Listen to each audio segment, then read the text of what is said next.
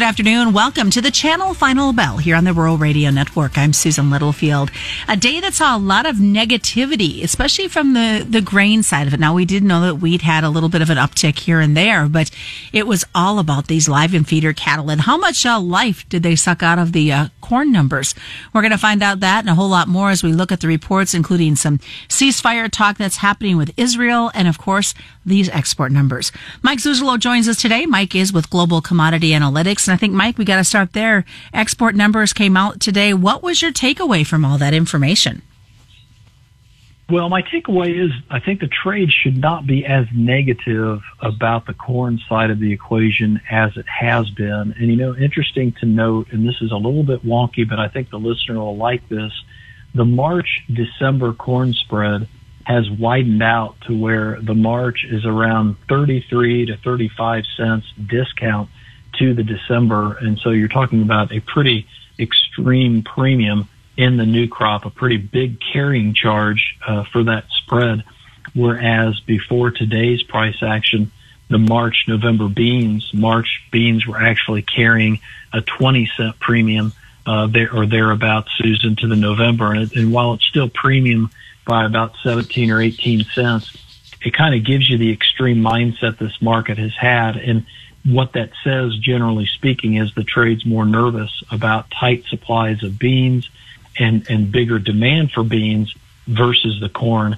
And the weekly export sales said the exact opposite. We are up almost 60% versus the 4-week average in corn, hitting a 47.5 million bushel export sales number. Beans, however, down over 60% versus the 4-week average and at a marketing year low. And when you kind of translate that to the marketing year, accumulated year-to-date exports right now by USDA's numbers have corn up 29% and soybeans down 23%. So I think without the South American weather supporting the soybeans and without China purchasing soybeans, I think the trade is starting to wake up to the idea that if the corn demand is that bad, bean demand is not going to be much better because the numbers are starting to work against the soy. And why is that so important is because we're in the month of February, and that's where that new crop price, futures price, is going to be our base price for our crop insurance here in the States for row crop farmers, for corn and bean farmers. So it's a really important time to elevate your marketing plan for a variety of reasons, but if not for anything else, that one right there. Well, you talked of the weather in South America, and I know that, we see the same flip-flopping all the way time here in the States, but right now it seems like they don't know which direction they're going to go, wet, dry, and how these crops are going to turn out. No, and I think that's a really big point because you're not out of the woods yet when it comes to South America. And I think one thing that is going for the corn that's not going for the beans, if you exclude a country like Ukraine, the corn market doesn't have a Paraguay in South America that can offset Brazil's crop losses like they do in soybeans. And yes, Argentina is a big corn producer. And one of the top three, if not the top exporter of corn in the world, pretty much, 4 out of 5 years or 4 out of 6 years. But I think that you have less of a chance of getting the soybeans to come down in South America in production than you do the corn, given the weather we've had. And the way the weather's stacking up here in the first half of February is a very hot, dry pattern in the northern parts of Argentina that snakes into Paraguay. And that's a very key area for the corn crop and to a lesser degree the bean crop in Paraguay. But I really think there's more on the line here for the corn crop to lose production than the beans as we see it here at the 1st of February. And so if I look again at the discount versus the premium, the spreads, the way the exports are looking, the way, as you say, the wheat turned around today, led by the European market, and I'm not so sure that wasn't maybe rumors circulating that maybe China was back in for European wheat or for Ukrainian wheat or something like that, that turned the market's attention again. I think the feed grains are looking better than they did 30 days ago. So how important do you see these February markets playing and in what our growers are doing? Well, other than what we just talked about, I think the other big thing to think about, obviously the talk about the February base price, the South American weather. The other really big thing to think about is this next 3 weeks, to me, is exceptionally important to the trade sentiment for the rest of the year if we don't have any weather. I've been talking around the country and doing meetings and saying, historically, the best cure for low prices is low prices. We bring demand back to the table. The trade, however, is not picking up on that because they're so worried about future demand loss from China and the rest of Asia, and that China is going to pull down the rest of Asia, and the commodity demand is going to look a lot like it did before the pandemic, back during that 2015, 2019 time period. And I think we've got this time period here in the next 2 to 3 weeks to really change the mind of the trade, and it starts with China. It starts with their moving more aggressively on changing their policy, cleaning up their property market, which they're doing. And it also goes back to the Chinese stock market, the Chinese currency, those starting to see more short covering and more rally potential. And I think that kind of breeds maybe the green shoots of investors coming back in. That breeds maybe the idea that we don't need to be buying the dollar on breaks as a safe haven, that all of a sudden we have an emerging market that's healing up. That's what the IMF suggested this week, earlier in the week, when they improved China's growth. That all leads typically and historically to a better commodity environment for the investor. And so it's like you and I've talked about before, there's the funds versus the fundamentals, the funds being the investment. It sounds good. Well, stick around. More's coming up. It is the Channel Final Bell right here on the Rural Radio Network. A best of both worlds product portfolio is one of the aspects to look forward to from the new Channel brand in 2025. Here's Matt McGuire, new Channel dealer from Wisner, Nebraska. With bringing in Fontenelle and Channel together, I think that our portfolios will also be second to none, especially on the corn side. It'll fill holes for both companies that customers may have seen there before, and I think it's just going to make us really rock solid on the corn side. For more, contact your local Channel Seed Pro in Nebraska, Kansas, and Colorado. Welcome back once again to the Channel Final Bell here on the Rural Radio Network. I'm Susan Littlefield as our conversation continues with Mike Zuzolo. Mike, of course, is with Global Commodity Analytics. And as we left the front half talking about a variety of different things, I'd seen and read a few things talking about this ceasefire talk about for Israel and that having an effect on what we saw within the oil trade.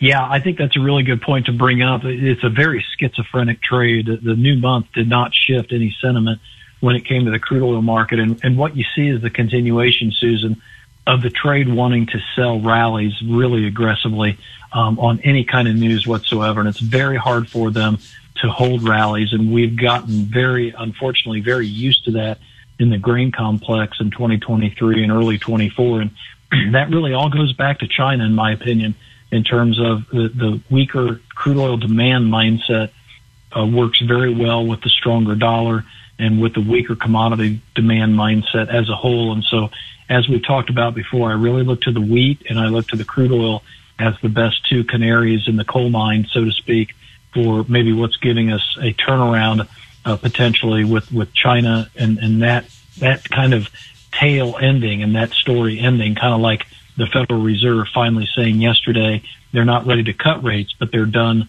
with raising rates. So we can kind of close the chapter on that book at least. Well, let's jump over and switch gears to this livestock side, because the cattle market, first I'm wondering how much did they bleed away from the corn as we saw some definite bigger numbers in both the live and the feeder contracts? Yeah, the feeder cattle, I think, really did get an extra boost from the report, and it was a big enough boost technically that now the feeder corn ratio, and what I mean by that is feeder prices lead month divided by corn, are now above the old highs from back in September. And that was about 55, a little bit over 55 times the feeder price into the corn. And so we are seeing a breakout in that ratio, and I think that gave the funds a reason to go hard after the feeder cattle, especially today as we got into the middle part of the session. The report, I think, clearly kind of said the race is on. It's off to the races. Let's go shooting for a chance to put in and check that old high. Are we going to put a double top in, or are we going to go through it? You know, everybody's been talking about this report of yesterday, and as you alluded to how all these factors were working in, hearing, though, the numbers 1951 and the year 1961, as one rancher said, he goes, we knew it, we see it, but when you actually hear those numbers put into a conversation, it makes it seem more realistic. It does, and I'm glad you brought that up because I did some extra number crunching ahead of today's shows. There's two things that I wanted to point out real briefly. It's a report that really shows the drought impact in the plain states. The top 5 states for the beef cows that have calved equal about 40% of the 28.2 million head for the United States. Texas, Oklahoma, Missouri, Nebraska, South Dakota in order from largest to smallest. All but South Dakota saw a 3.5% to 6% reduction versus the Jan 23 number. So that just shows you how bad this drought has been in the plain states. And those animals probably are not going to come back unless we get them from someplace else in terms of other geographic locations. That's going to be hard to do. So we're going to have to rely upon the replacement and the retention factor in the cycle of the cattle. And it's interesting to note, we're very much like 2014 still. And we talked about how that's a model year. Our total U.S. Situation with beef cows, as I said, is about 28.2 million head. That was down 2.5% versus last year. In 2014, it was 28.9 million head. We're not that much lower than we were back in 2014, and so we're pretty close, in fact. And so 2014 was our last cycle low for that supply of all cattle and calves at 88.2 million head. On January 1, we were able to jump up to about 89.2 million in 2015, an increase of about a little over 1%. I can see a similar rebuild in the herd in 2025 based upon the numbers I've looked at. So again, it goes back to what happened in 2015, 2016. We started to rebuild the herd. The dollar stayed strong. We had a deflationary mindset working. The corn prices were super cheap. Agriculture was not doing the greatest, and yet we were pulling down the herd numbers and rebuilding the herd, and the production numbers were going down, but so were the prices. And so that's why I like to hedge as well. All right, Mike, what's the best way for folks to get a hold of you? GlobalCommResearch.com. It's GlobalComm with 2 M's Research.com. We can talk more in detail about what you and I talked about today and be happy to speak with you. And thanks so much, of course, Mike Zuzolo has been joining us today, and that is today's Channel Final Bell. The Channel Final Bell is brought to you by Channel Seed and your local Channel Seed professional. You can pick this up as a podcast at ruralradionetwork.com or wherever you subscribe for those free podcasts. And again, just a reminder, commodity futures and options do involve a substantial risk of loss, not suitable to all investors. And that's the Channel Final Bell on the Rural Radio Network. Upstream Ranch of Taylor, Nebraska will be holding their annual production sale on Saturday, February 3rd, and will be selling 333 aged, advantaged, horned, and pulled Hereford, Black Angus, and Red Angus bulls, along with 44 bred heifers. Cattlemen use Upstream Hereford bulls to maximize heterosis, performance, and profitability. Upstream Herefords originated in the early 1900s and features the largest selection of Hereford bulls in the nation. A great breeding season guarantee, volume discounts, and free delivery. Go to upstreamcattle.com for more information. Oh, this cold. Honey? Honey? Honey, you need DayQuil Severe Honey. DayQuil Severe Honey gives you powerful cold and flu symptom relief with a honeylicious taste, because life doesn't stop for a cold. Okay, I'm ready to go. Now I'm getting a cold. Honey. Try DayQuil Severe Honey for powerful cold and flu relief. DayQuil Severe with honey flavor. The daytime coughing, aching, stuffy head, fever, honeylicious, power through your day medicine. Use as directed. Keep out of reach of children.